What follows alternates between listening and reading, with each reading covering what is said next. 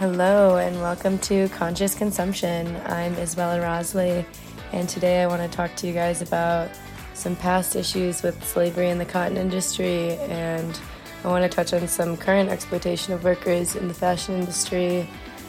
And this is something I've been wanting to talk about for a while, but I haven't really had the confidence in my knowledge to, record a podcast on it, but I finally just got myself to, I guess. I don't know.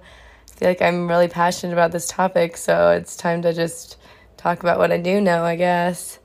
So slavery in the fashion industry started with, the demand to gather more raw materials to make textiles in larger quantities. Historians credit Indus Valley for turning cotton into cloth, and that's kind of when cotton was no longer just wild, it was being planted. The transatlantic slave trade began in the early 1500s when nearly 13 million African people were kidnapped and forced onto European and American ships and basically just trafficked across the Atlantic Ocean. The slaves in America were used to cultivate raw materials that were then sent to Europe to be manufactured. In the early 1800s, the U.S. stopped participating in transatlantic slave trade, but domestic slavery still continued, of course. The demand for cotton was increasing due to its versatility and how easily it grows compared to other materials like silk, and its ability to be printed was just more economical, and they were able to profit a lot more. And I remember my historic textiles professor emphasized the word productivity during this time in my unit, I guess, during the class when I was taking my historic textiles class. So as some of you might know, Eli Whitney is famous for inventing the cotton gin at the start of the Industrial Revolution. And the cotton gin was essentially, the idea apparently was supposed to be this will decrease slavery, and it ended up having the opposite effect. So the cotton gin essentially removes seeds from cotton by pulling the cotton through fine mesh. And the machine could produce 55 pounds of clean cotton per day, while a human could just clean about 1 pound per day. So this was significantly faster, but the invention, the cotton gin, ended up just increasing productivity of preparing and cleaning cotton, which led to, it just forced the rate of picking cotton to increase. So they needed the slaves to pick up their work and speed it up. Since they could now clean the cotton so much faster, they needed to just keep up with that speed. While the way they incentivized slaves to increase the amount of cotton they were able to gather each day is by enforcing quotas. So depending on your weight, each slave had to pick a certain amount of cotton per day. And then an overseer weighs it at the end of the day, and if you don't have enough, you receive some kind of physical violence, which, we can't even imagine that now, but that was happening to, so many people back in the day, and that was solely because the demand was just there for the cotton, and, we wanted everything to be mass-produced. So as the demand continued to increase, the quotas also increased, and normally when the demand increases, prices increase too. But the increasing demand for cotton actually led to, increased supply, and the value decreased. In 60 years, it decreased 20%, which is a lot. And, ads were romanticized around this time for cotton, and they featured happy depictions of slaves picking cotton with their families and friends, and just really hid the reality of what was happening in the cotton industry and how brutal it was.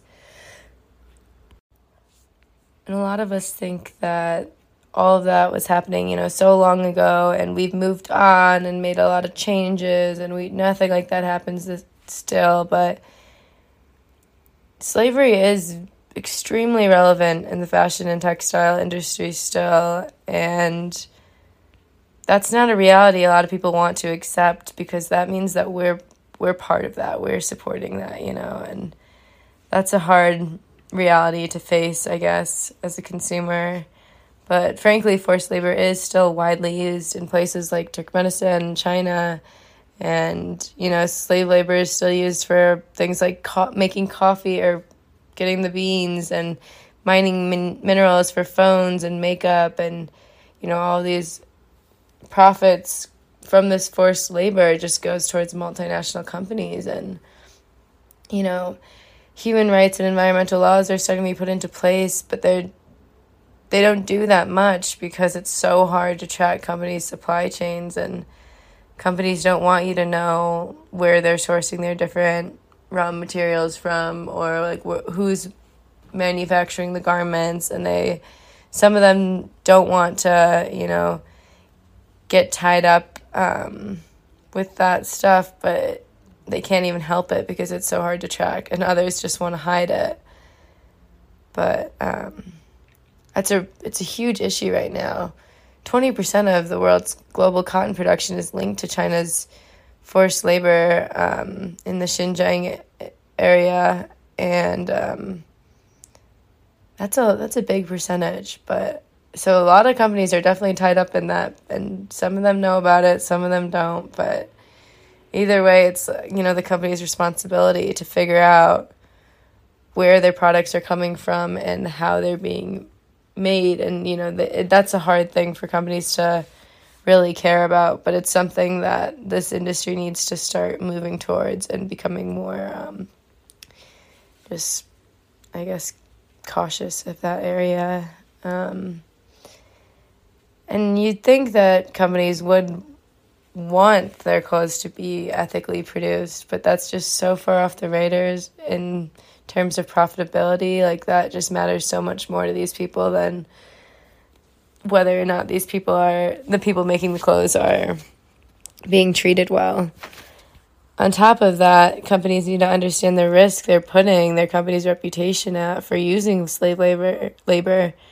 If they're going to keep putting profit over people, well, their profit could go down quite a lot if someone, links them to some kind of scandal with exploited workers that are being used to create their raw materials or clothes or whatever.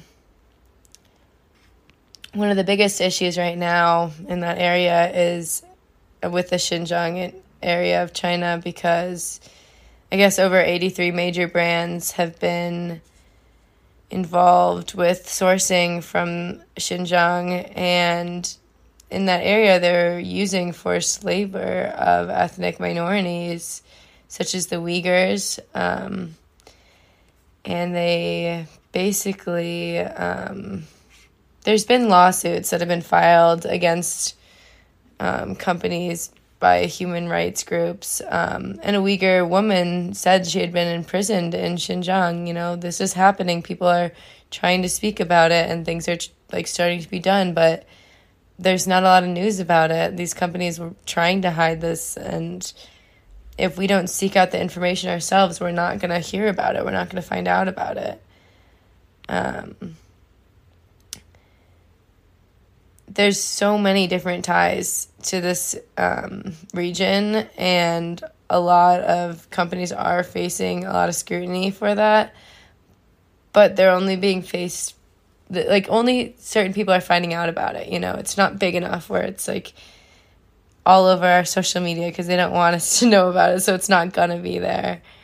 But there's been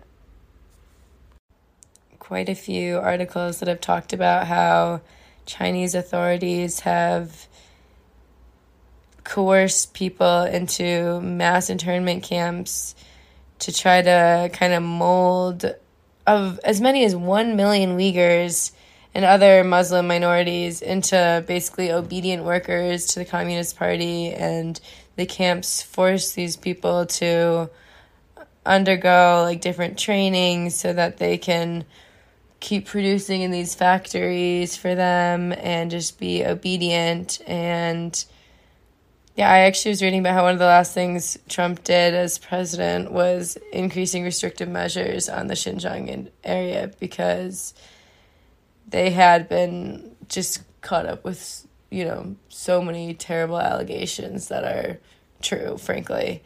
and he actually put a cotton import ban from this region, just because of all the forced labor. And people have been trying to raise awareness about this issue for a long, long time. It's very overdue, but it's just, again, it's so hard to actually trace everything, so not that much has actually been done.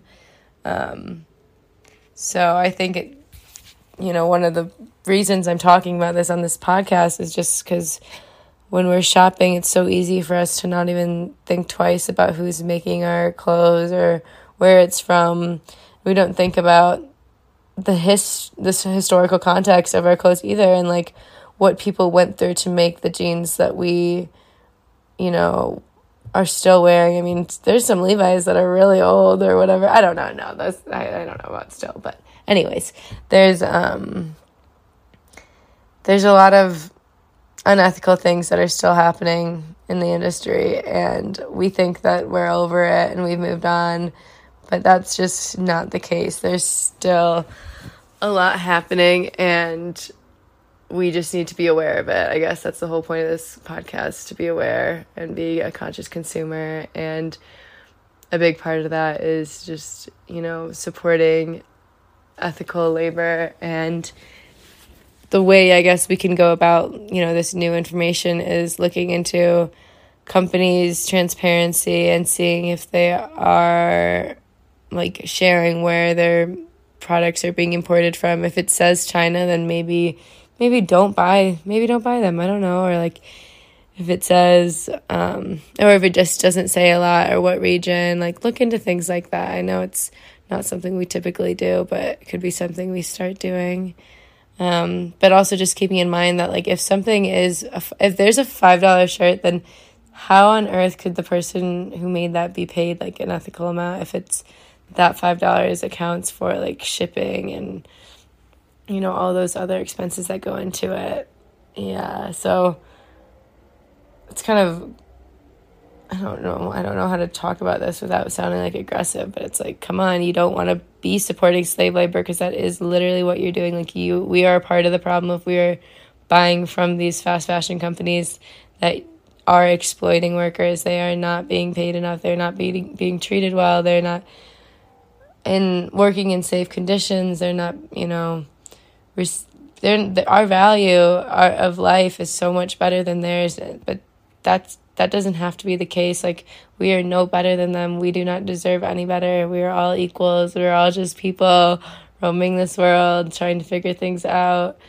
And, we demand so much more. With us, we don't even accept, like, a $10 minimum wage that, like, infuriates people. But for some reason, the people that make our clothes, they don't deserve whatever living wage or minimum wage is in their country. Like, that's something we should be thinking about. Anyways, I guess before I close this podcast out, I wanted to give you guys a little bit of an update with me. We're having really bad allergies. I'm in Colorado right now, and I've never had allergies like this before, but I thought I was sick actually at first. But I've been trying to balance a lot of work and packing up to move out of my house, and also I want to build my bearded dragon a new enclosure, which is so funny. I'm not a very handy person with a hammer and nails, screwdriver, whatever, but I'm working on that, trying some stuff out. I want it to have sliding doors and like his new enclosure, and I want it to be like, it's gonna be like 4 feet long by 2 feet deep and 2 feet tall.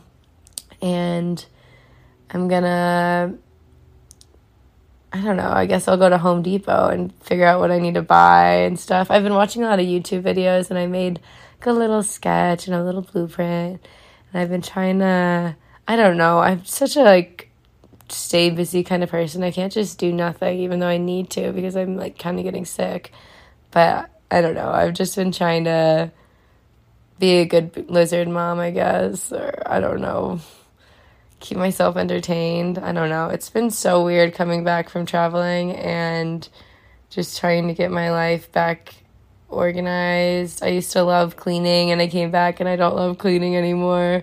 And that's something that's been hard, because I like to live in a clean space, but my motivation to clean has been dwindling, but that's okay, I guess. I'll work on that. I don't know, I just have to like flip the switch and get going. Or like the other day I was starting to make like a to-do list, but then I got busy. And then the next day I was like, you know what? Instead of making the list, I'm just going to do everything that I would do. Because it was going to be like a list of like to get done eventually. Like take off this sticker that was on the back of my car and like random things like that. And I just like got it done yesterday and it felt so good. So maybe that's what I'll do the rest of the day today. Just get more things done. Thank you for listening. I appreciate you so much. I hope you learned something new, and I hope you're doing some self-reflections on your consumption habits, as always. Maybe share this with a friend or a coworker, your family, or someone you think could benefit from this knowledge. I'm sure anyone could. I hope you have a good one.